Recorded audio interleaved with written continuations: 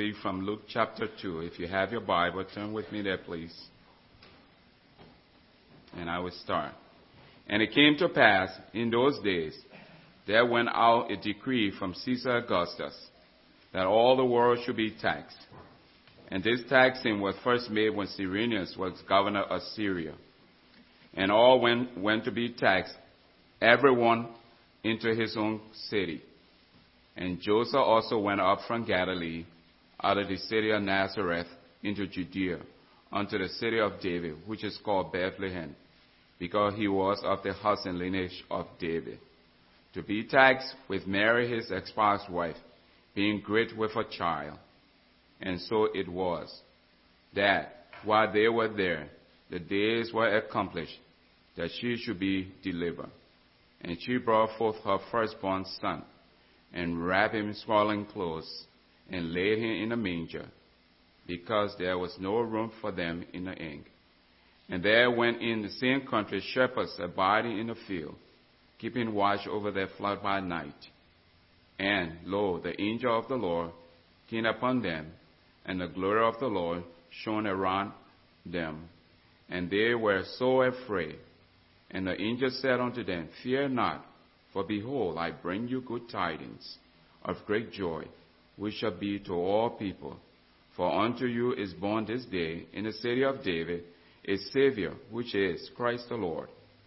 And this shall be a sign unto you. You shall find a babe wrapped in swaddling clothes, laying in the manger. Take your hymnal again to 105, page 105. We'll sing the first verse of Go Tell It on the Mountain.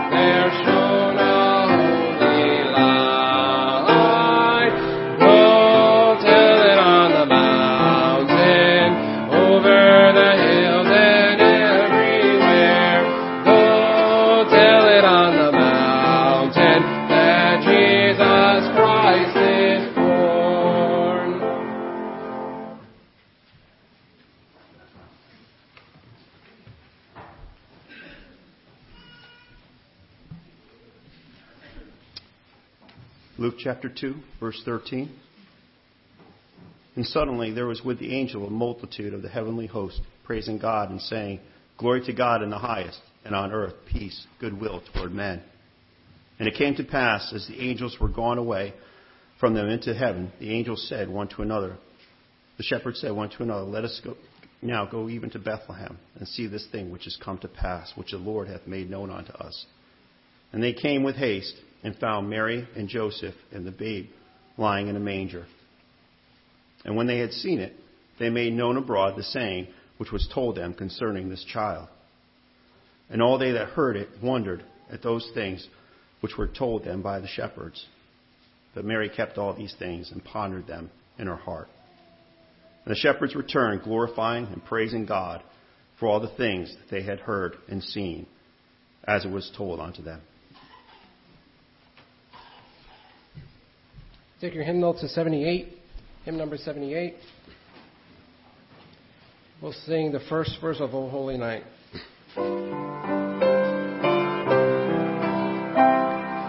O holy night, the stars are brightly shining. It is the night of the dear Savior's birth. Long lay the world in sin and error pining, till he appeared and the soul felt its worth. A thrill of hope the weary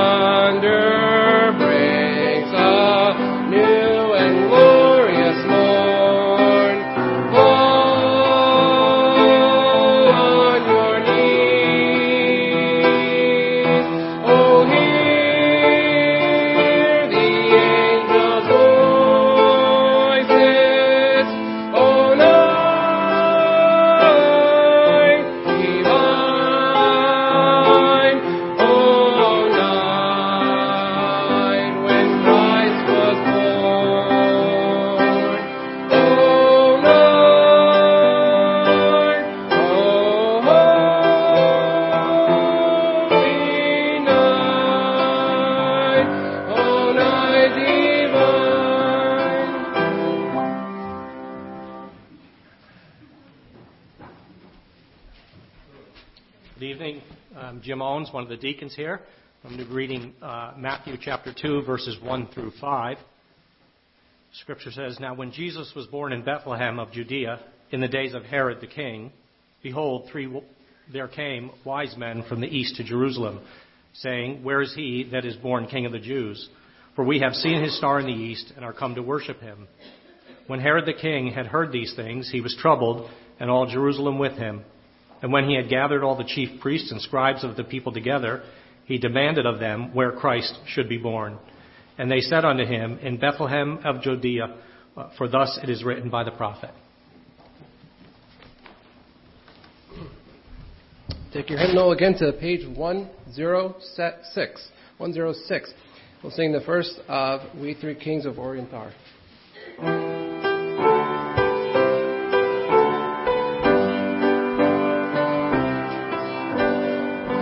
We three kings of Orient are, bearing gifts we traverse afar, field and fountain, moor and mountain, following yonder star.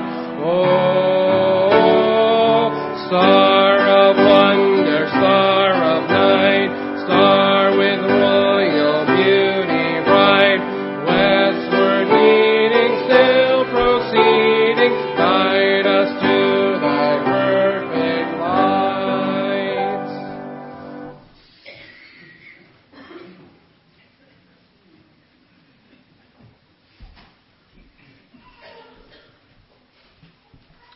Merry Christmas, everyone.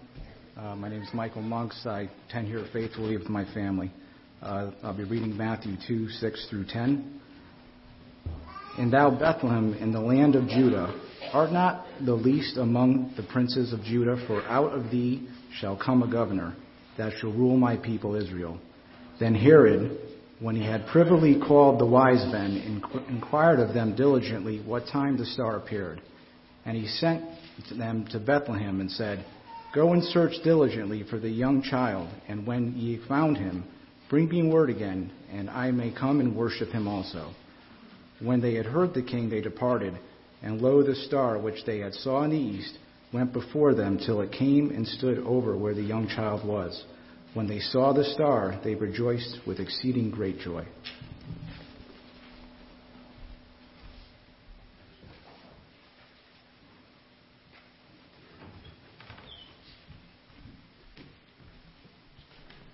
Thank you, men. It's a wonderful thing to do, to gather around together and read the Christmas story and remember in a season that is filled with all kinds of lights and gifts, gift giving and holiday shopping. And while none of those things I think are wrong on their own, sometimes they crowd Jesus out of the picture, don't they? It's good to gather together and honor the Lord on His birthday. I want to just share with you a few thoughts tonight from God's Word. Again, this service will be right at an hour long. In fact, it might even be a little shorter than that. We'll see how it goes. But let's go, if we could, back over to Luke chapter 2, where we began this evening. And we're going to look at a few places in the Scriptures. I'm going to show you both in the Old and the New Testament the birth of Jesus and talk about what all of that really means. Why we do all that, why we have that, and what that means, not just on a wide scale, but what that means for each of us. Luke chapter 2, let's look back with me, if you could, at verse number 15. It says, "And it came to pass, as the angels were gone away from them into heaven, the shepherds said one to another, Let us now go even unto Bethlehem, and see this thing which is come to pass, which the Lord hath made known unto us. And they came with haste and found Mary and Joseph and the babe lying in a manger. And when they had seen it, they made known abroad the saying which was told them concerning the child. And all they that heard it wondered at those things which were told them by the shepherds. But Mary kept all these things and pondered them in her heart. And the shepherds returned, glorifying and praising God for all the things that they had heard and seen as it was told unto them." Let's pray together. Lord, we're so glad to be here this evening. Lord, we're so So excited to be able to celebrate your birth. And Lord, I want to say thank you that we live in a country and in a time and place that still takes time to celebrate the most important birth that has ever happened amongst mankind. God, you looked down on us with pity and saw that we were broken and in need of salvation. And you sent your Son, your only begotten Son, to be born amongst us, to live for us, and then, God, to die in our place. And then, Lord, you allowed that Son of yours to resurrect from the dead, giving us the gift of eternal life. And as we look at the whole thought today, Lord, may it move us to see that this is something that isn't just about a holiday. It's something that ought to help shape our entire lives and our eternity. Help us tonight to understand the preaching of your word. In Jesus' name, amen. Yesterday morning, I preached a sermon from this pulpit about the 4 different responses to that very first Christmas, and how those responses are still happening today. We talked about how that most missed out on Christmas because of activity. Boy, they were hustling and moving about and consumed with getting themselves to their own cities of their lineage so they could pay the taxes put on them by the Roman government. And they were on the move. And Joseph and Mary arrived in town and every inn was full. And so they were relegated to a stable. And the baby Jesus was born there just within a few miles of hundreds, if not thousands of people. And all of those people, they missed out on the birth of Jesus. Why? Why? Because they were busy doing something to them that was important, but they missed out on the most important birth in all of history. Why? Because they were busy running around taking care of activity. We talk about how Herod hated the idea of anybody coming up and overthrowing his throne, and he missed out on that first Christmas because of his anger. We talked about the religious leaders that knew all about the coming Messiah. They knew the Scriptures, and they knew that Jesus had most likely been born. This Messiah child had just been born a few miles from where they were sitting, but they did not get up and go see Him. Why? Well, because of apathy. And then we talked about the shepherds, how they did go and they worshipped Jesus out of adoration. And we want to pick up, I would like for us to pick up there tonight and consider those shepherds, how the angels appeared in the sky that first Christmas evening, and they sang and they announced the birth of the Messiah, of the Christ child, the one that would come and save His people from their sins and give us a chance to be redeemed and have our peace made with our eternal God. Those shepherds, they got up and they left their sheep in the field. They made their way there to the stable, and they worshipped that babe that first evening, the baby Jesus. And I'd like us to consider 4 thoughts this evening along the lines of understanding why Jesus came and what all of that means. First, notice with me this: let us adore His birth. Let us adore His birth. Take your Bibles with me. If you have one there in the pew in front of you, or you brought one with you, turn over to Isaiah chapter number 53. Isaiah 53. Now, I want you to know that we at White Oak Baptist Church, we work really hard at using the Bible.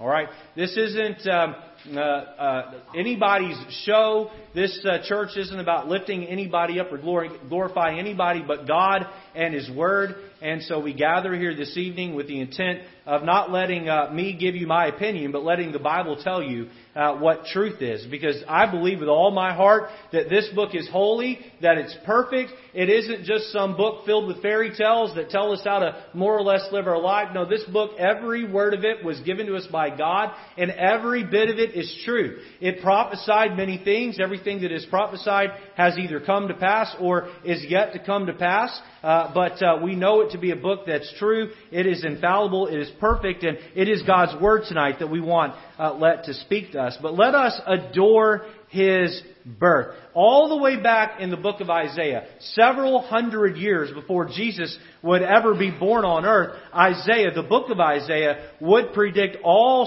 sorts of things about the coming Messiah. And Jesus Christ would fulfill every one of them.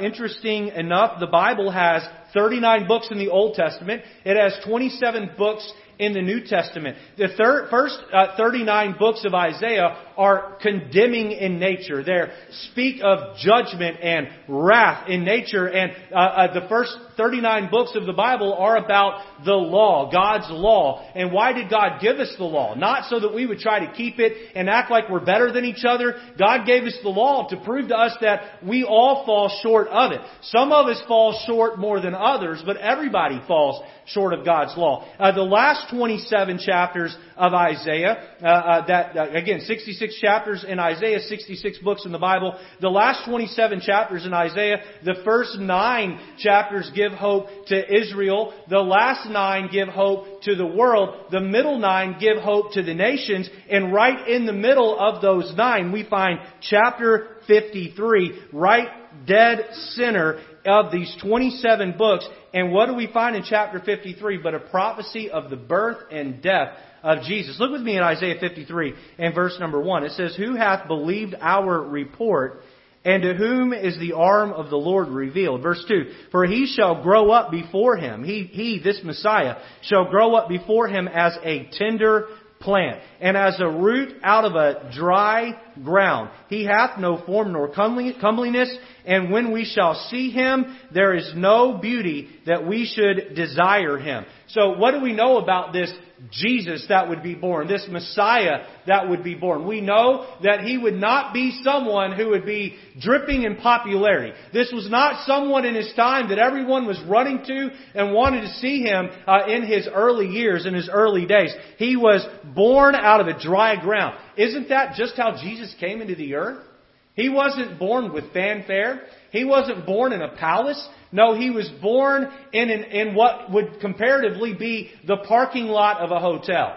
What did everybody ride into Bethlehem that day to pay their taxes? Well, they rode their donkeys. And where were those donkeys parked? Well, they were parked in the hotel's stable, or in our day, the parking lot. And when Mary and Joseph got into town, there was no room left in the inn, Luke 2 tells us. So they were relegated to the stable. They had to push the donkeys out of the way. They had to strew the straw out there and lay it out there. And Mary had to give birth in a very uncomfortable setting. And he was born in a very lowly way. And that's exactly how the Bible says that things work, is God loves to elevate the most humble amongst us.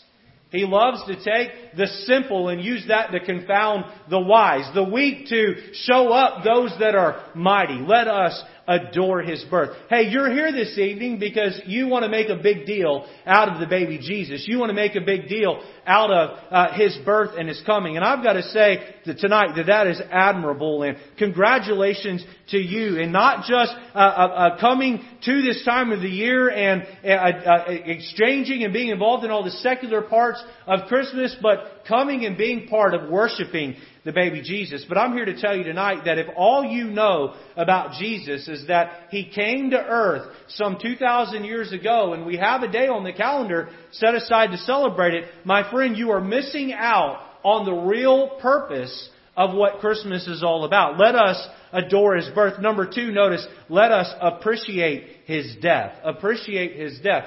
Now, as a pastor, I have many duties and titles that I enjoy. There are many things I do that I enjoy. Probably my favorite thing I do as a pastor is going to the hospital after a mother gives birth and holding that baby and taking my wife with me. And I love babies. If anybody's seen me around babies, they know I just love babies, and I love new life, and I love new birth. But if there's one thing I don't enjoy as a pastor, it's when someone that I love and that I pastor dies. And I have to bury them. And I got to say, there's very little that I actually appreciate about death. Am I alone on that this evening? I don't really look forward to getting that phone call. We have several elderly folks in our church, and I'll have a phone call. My phone will ring from a relative of theirs, and I'll look down at my phone and I'll say to myself, oh boy, I hope this isn't one of those calls.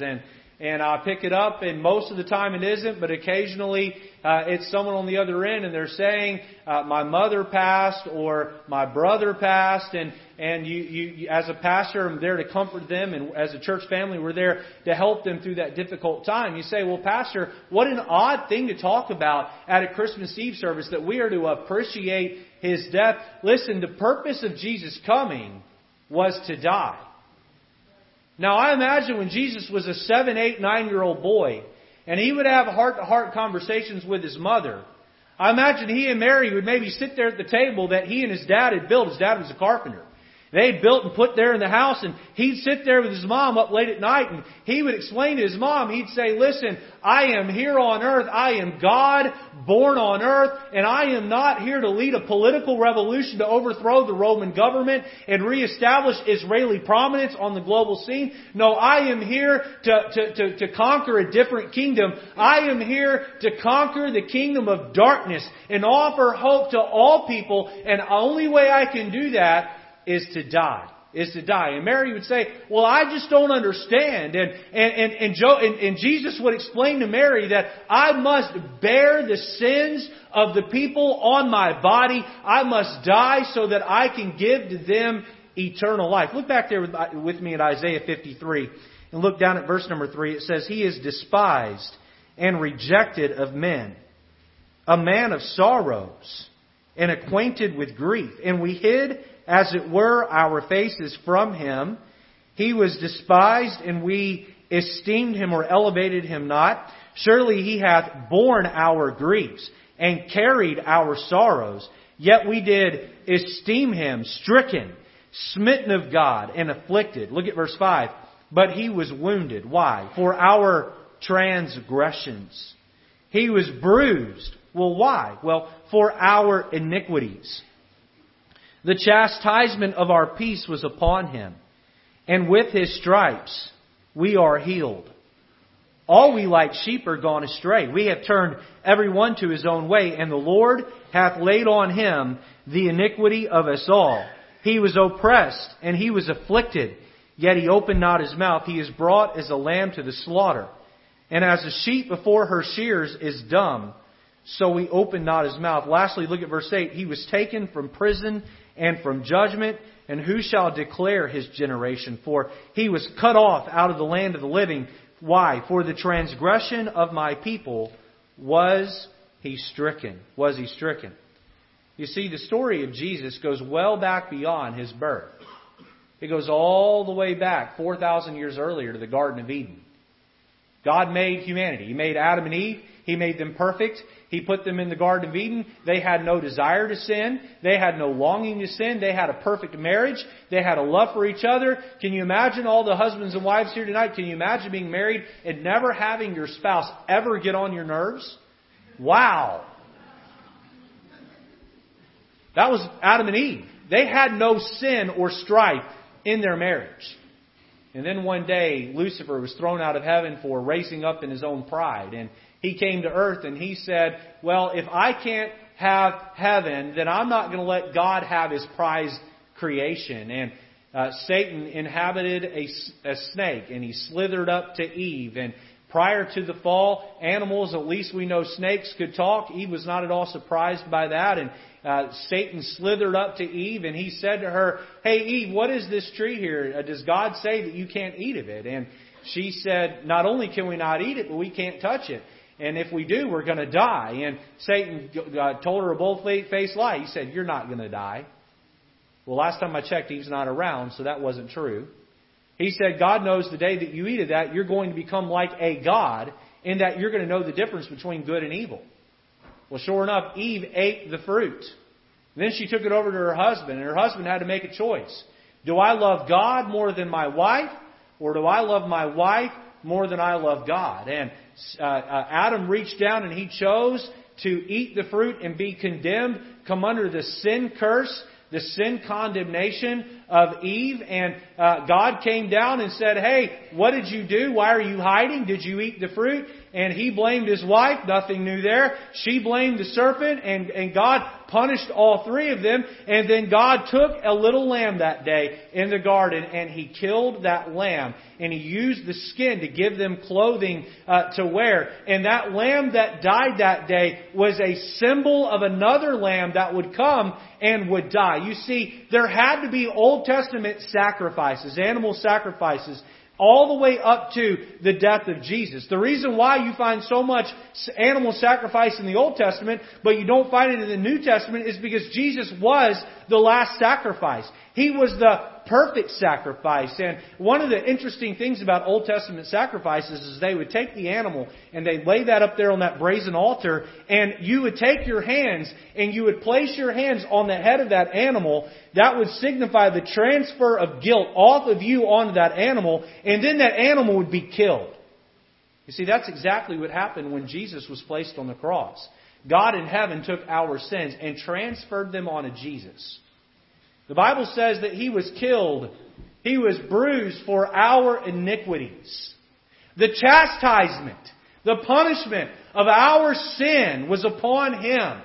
And by His stripes we are healed. It doesn't say by our good works we're healed. No, by His stripes we are healed. If there's any question in your mind tonight about how it is that you make peace with God, how you secure a home in heaven, the Apostle Paul in the New Testament answers that question as he writes to the church of Ephesus in his book there, chapter 2, verses 8 and 9. It says, "For by grace are ye saved through faith, and that not of yourselves. It is the gift of God." Then he says this, listen closely, "not of works." Why? "Lest any man should boast." If getting to heaven was a matter of me being a good person, then you know what I would do? I would turn around and brag about how well I'd behaved. That would totally undo all the good I'd just done. No, the Bible says there is an equation for you to make peace with God, to have your soul salvaged or saved or rescued. It's this. It's God's grace plus your faith. That equals salvation. Again, Ephesians 2:8. "For by grace," that's God allowing Jesus to come and die on the cross, "are ye saved," that's the end result. How? Through faith. You see, God, when He allowed Jesus to come to earth and die on the cross, Jesus did something for you. He purchased a gift. That gift's available to you. Let us, this time of year, adore His birth. Please understand this evening that the whole reason why the Christ child came to earth, why God left heaven and wrapped Himself, robed Himself in flesh and became a man and walked among us, the only reason why Jesus did that was so that He could go and die on the cross. Let us adore His birth. Let us appreciate His death. Number 3, notice, let us admire His resurrection. Let us admire His resurrection. If you have your Bible there, we're done in Isaiah 53. Turn over to Luke chapter 24 with me if you would. Luke chapter number 24.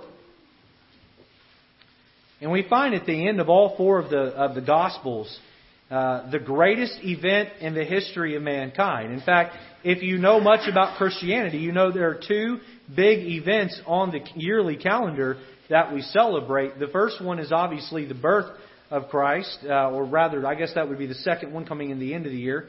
But the first one as of where we're at on the calendar now. The next one we celebrate is what? Well, it's Easter, right? Or Resurrection Sunday, and more accurately called. That's when Jesus resurrected from the dead. Can I just tell you something this evening before we read these verses? If I didn't believe with all my heart that Jesus actually rose back from the dead, I would not be standing right here right now. I'd be home with my feet kicked up, doing a bunch of nothing. That's where I'd be right now. I'm here tonight and I hold the profession I hold and I do what I do because I believe with all my heart that Jesus stood up from the dead. You say, "Oh, Pastor Lejeune, how is that possible?" He's God. He can do whatever He wants. He created life. He created death, and He can defeat it if that's what He wants to do. Look at Luke chapter 24, verse number 1. It says, "Now, upon the first day of the week, very early in the morning, they came into the sepulchre, bringing the spices which they had prepared, and certain others with them. And they found the stone rolled away from the sepulchre. And they entered in, and found not the body of the Lord Jesus. And it came to pass, as they were much perplexed, thereabout, behold, 2 men stood by them in shining garments, and as they were afraid and bowed down their faces to the earth, they said unto them, Why seek ye the living among the dead? He is not here, but is risen. Remember how he spake unto you when he was yet in Galilee, saying, The Son of Man must be delivered into the hands of sinful men, and be crucified, and the third day rise again. And they remembered his words, and returned from the sepulchre, and told all these things unto the 11 and to all the rest. Hey, listen, if it were not for the resurrection of Jesus, you know what? His birth wouldn't even matter. If Jesus had been born and lived a good life, helped a lot of people, died upon that cross, and his body would have stayed in the tomb, Christmas wouldn't be a thing. You understand that this evening? The fact that he rose from the dead, that validates his entire life. There are many religions that say, well, they've got to figure out what to do with Jesus, because he's such a huge figure in history. And many religions don't believe in a Jesus system, or in a system that requires Jesus to get them to heaven. So you ask them, well, what do you do with Jesus? And they say, well, we believe he was a good man, but that he wasn't God. Well, here's the problem with that. Over and over and over again in the book of John, he claimed to be God. Claimed to be God. So either he is who he said he was, or he is a lunatic. There really isn't any room in the middle. Either he was God on earth, or he was a lunatic, and you need to just ignore him totally. Right? Jesus stood up from the dead, and we need to admire his resurrection. Does that amaze you? I think sometimes we hear that throughout the history of our life, year after year after year, and eventually we kind of begin to yawn at the idea that Jesus rose from the dead. What would you do if you were at a funeral and the person in the casket woke up, came back to life? What would you do if you were visiting the graveyard a week after, 3 days after your loved one had been buried in the ground, and they push the casket open and start pushing their way through the dirt? It'd be something, wouldn't it? You know, when Jesus died on the cross, he paid the price for your sin. Somebody had to. When he rose from the dead, he gave himself the ability to not only have carried your sin away, but to give you eternal life. To give you the victory of heaven. In his death, he took away your sin. In his resurrection, he gives to you the option to have eternal life. To have eternal life. Let's finish this evening by looking at one more point. Notice, let us accept his eternal gift. Let us accept his eternal gift. Go over with me, if you would, to the book of Romans in chapter number 6. Romans chapter number 6.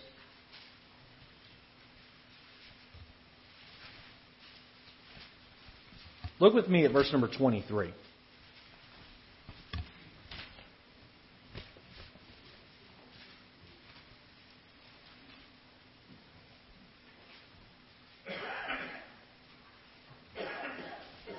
Here we find really everything I'm trying to share with you this evening, or the thrust of what I'm trying to share with you this evening, in one verse. Look at verse 23. For the wages of sin is death. Let's talk about that for a minute. The wages of sin is death. Okay? What is a wage? How many here work a job? Don't raise your hand. But those of you that work a job, you know what wages are, don't you? It's a payment. You get a paycheck, those are your wages. You go and you give your labor, and you're exchanging that for a paycheck. If I went to work, I was gainfully employed somewhere other than here. I went to work, and I showed up on payday, and my boss didn't give me my check. I'd say, "Where's my check?" I showed up on time. I did everything you asked me. I left when I was supposed to. I didn't leave any earlier than I was supposed to leave. I even put in overtime for you, buddy. Where's my check? And he says, "Well, I just don't really feel like paying you." I'd say, "Well, you kind of need to pay me. I've got bills, right? I've got to feed my family. I've got to pay my mortgage. Where's my check?" And, you know, we expect a check in exchange for our labor. If we didn't get the check, we would know that's volunteer. We get wages for our labor. The Bible says that you have a paycheck waiting for you in heaven, or rather on the other side of this life. It says the wages, the paycheck of sin, that's breaking the law of God, is death. You say, well, I didn't break it as much as someone else. Well, that might be, but the Bible says if you've offended at one point, you've broken the whole law. You've blown it all open. You say, well, I've never killed anybody. Have you ever told a lie? How about Adam and Eve back in the Garden of Eden? Did they commit murder when they ate the fruit? No, they just disobeyed God. But God told them that day, I'm going to send one day someone to die for your sins. And because of your sin, you are cursed with death and even eternal death. The wages of sin is death. But, I love that three-letter conjunction there, but the gift of God. Look back there at verse 23. The gift of God is what? It's eternal life. How? Through Jesus Christ our Lord. You see, God saw how broken His humanity would be. Every one of us. He saw how broken you would be by your sin. And He saw that you would need a Savior. He saw that you would need to be rescued from that sin. So He sent Jesus to this earth. Jesus lived. He died. He became your sin on the cross. He went through hell on the cross so that you wouldn't have to go there for eternity. And in His death, He purchased something. He purchased something. I would assume everybody here this evening, or most everybody here this evening, has gifts in place, ready to be exchanged tomorrow, or maybe you've already done some gift giving, exchanging. If you are like me, you've spent a lot of money this year on buying gifts for people. Right? I don't walk into Walmart and pick something up and walk out the front door. That's called shoplifting, or a 5-finger discount. All right, I don't do that kind of thing. I go to the register and I give them my currency in exchange for that gift. You see, God has a gift for you called eternal life. And He's not, please hear me on this. Please listen. He's not asking you to pay for it. He does not want your good works. He does not want you to bow down to an idol. He does not want you to be faithful to church. He doesn't even need you to be in church to do it. He needs you to know that He's already purchased the gift on your behalf. And He's offering it to you. Free of charge. He's saying, here it is. You say, well, what do I got to do to get that gift? You need to extend your hand of faith and receive it. It's free. It's right there. Extend your hand of faith and receive it. I finish with this. There was a man about 50 years ago who liked to do tightrope walking. He was very, very good at it.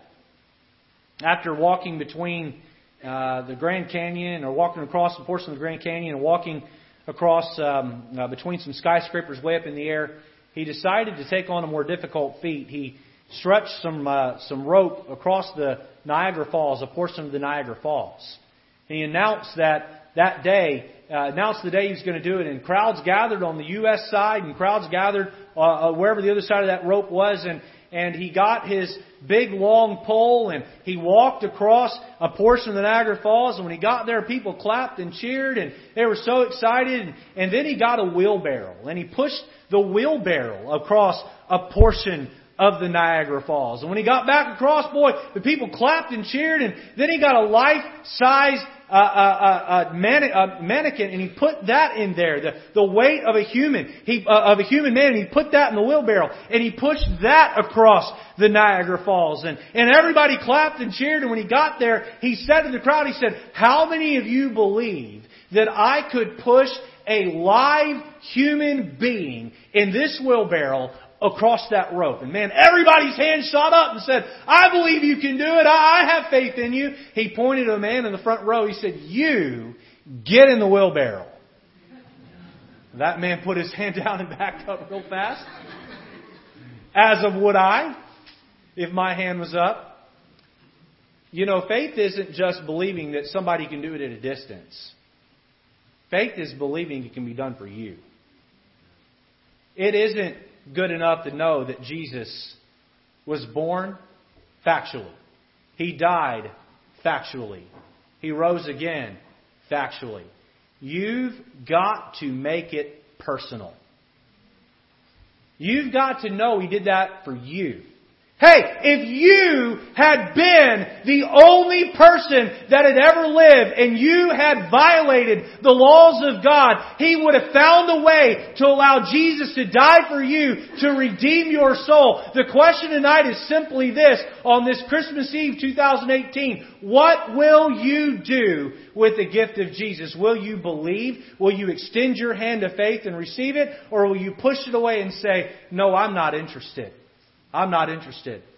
Boy, if I gave the life of my son down here on the front row to buy you a gift, if I allowed him to die so that I could give you a gift, and you slapped that away or pushed that away, no matter how courteous you were about it, my feelings would be deeply hurt. Tonight, God is looking down at your very soul. He wants to know what you're going to do with the gift He bought for you with the life of His Son. Will you open up your heart and receive it? Or will you just push it away? Let's have every head bowed and every eye closed this evening if we could.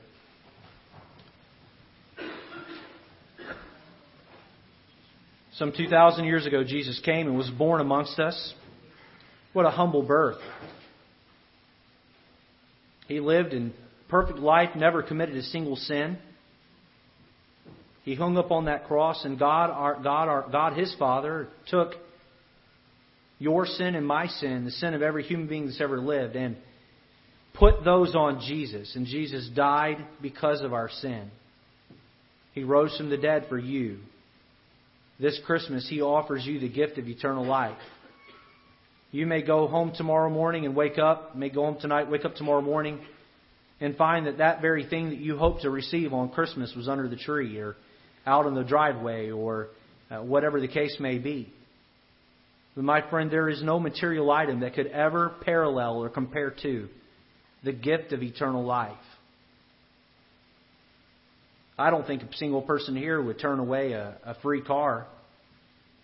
No strings attached, taxes paid, gas paid, insurance paid. I don't think anybody here would slap that away. Will you slap away eternal life? How about it tonight? Will you receive it? All you've got to do is simply extend your hand of faith and receive it. Romans chapter 10 verse 13 says that all you've got to do is call upon the name of the Lord and thou shalt be saved. I'd like to help you make that decision tonight. I'd like to help you tell God in heaven that you want His gift of eternal life. I'd like to help you to receive that gift right where you're sitting, right there where you are in the privacy of your seat, under your breath. Will you just whisper this simple prayer? And will you tell God that you want His gift of eternal life and you believe that He died for you? Will you turn from any unbelief in Him and choose to believe in Him? Just say this. Under your breath, right where you are, just say, Dear Lord Jesus, I know that I'm a sinner. I know that I have broken your law. Thank you for coming and being born on this earth. Thank you for living a perfect life. Thank you for dying in my place. Thank you for resurrecting from the dead. Please give me your gift of eternal life and take me to heaven when I die. I believe in you and you alone for my eternal salvation. In Jesus' name. With your heads bowed and eyes closed, if you prayed that prayer in your seat right where you are, I'd like to rejoice with you. Would you just slip your hand up and right back down? Just slip it up and right back down. If you prayed that prayer, I see one hand. I see another hand. Are there others? You say, I prayed that prayer this evening. I see another hand. Are there others? Pastor Lejeune, I prayed that prayer with you. I accepted the free gift of Jesus to go to heaven. You see, there's a saying that says, all good things come to an end. Well, not eternal life. That's the greatest thing you could get, and it's never going to come to an end. If you prayed that prayer with me right where you are, would you just pray this prayer to your breath? Would you just say, thank you, Jesus, for saving my soul. Thank you for dying in my place. Thank you for that gift of eternal life. Help me to grow in my new relationship with you. In Jesus' name. I want to thank all of you for listening tonight. You can look this way. I want to thank all of you for coming this evening and being here as we have looked at the whole reason why Jesus was born. If the ushers could begin to prepare for the lighting of the candles, they're going to make their way to the back and prepare for that. If you'd have your candles and listen closely to the instructions, our ushers are going to come down beginning from the front and work their way back. They're going to light the candles on the end. Please share your flame until everybody in your pew has received the flame and has their candle lit. And once all the candles are lit, we're going to turn out the lights, and we'll stand up and we'll sing Silent Night, Holy Night. We're going to put the words up on this screen up here, and so we encourage you to participate in that portion. So let's take a moment. Men, when you're ready, let's go ahead and begin lighting the flames.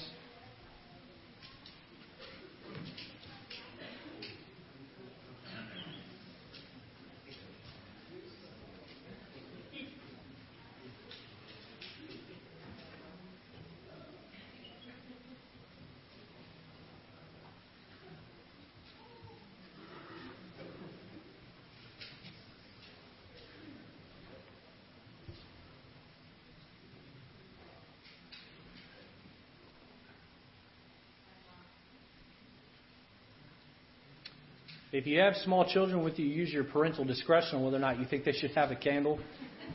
And if so, make sure you keep a close eye on them.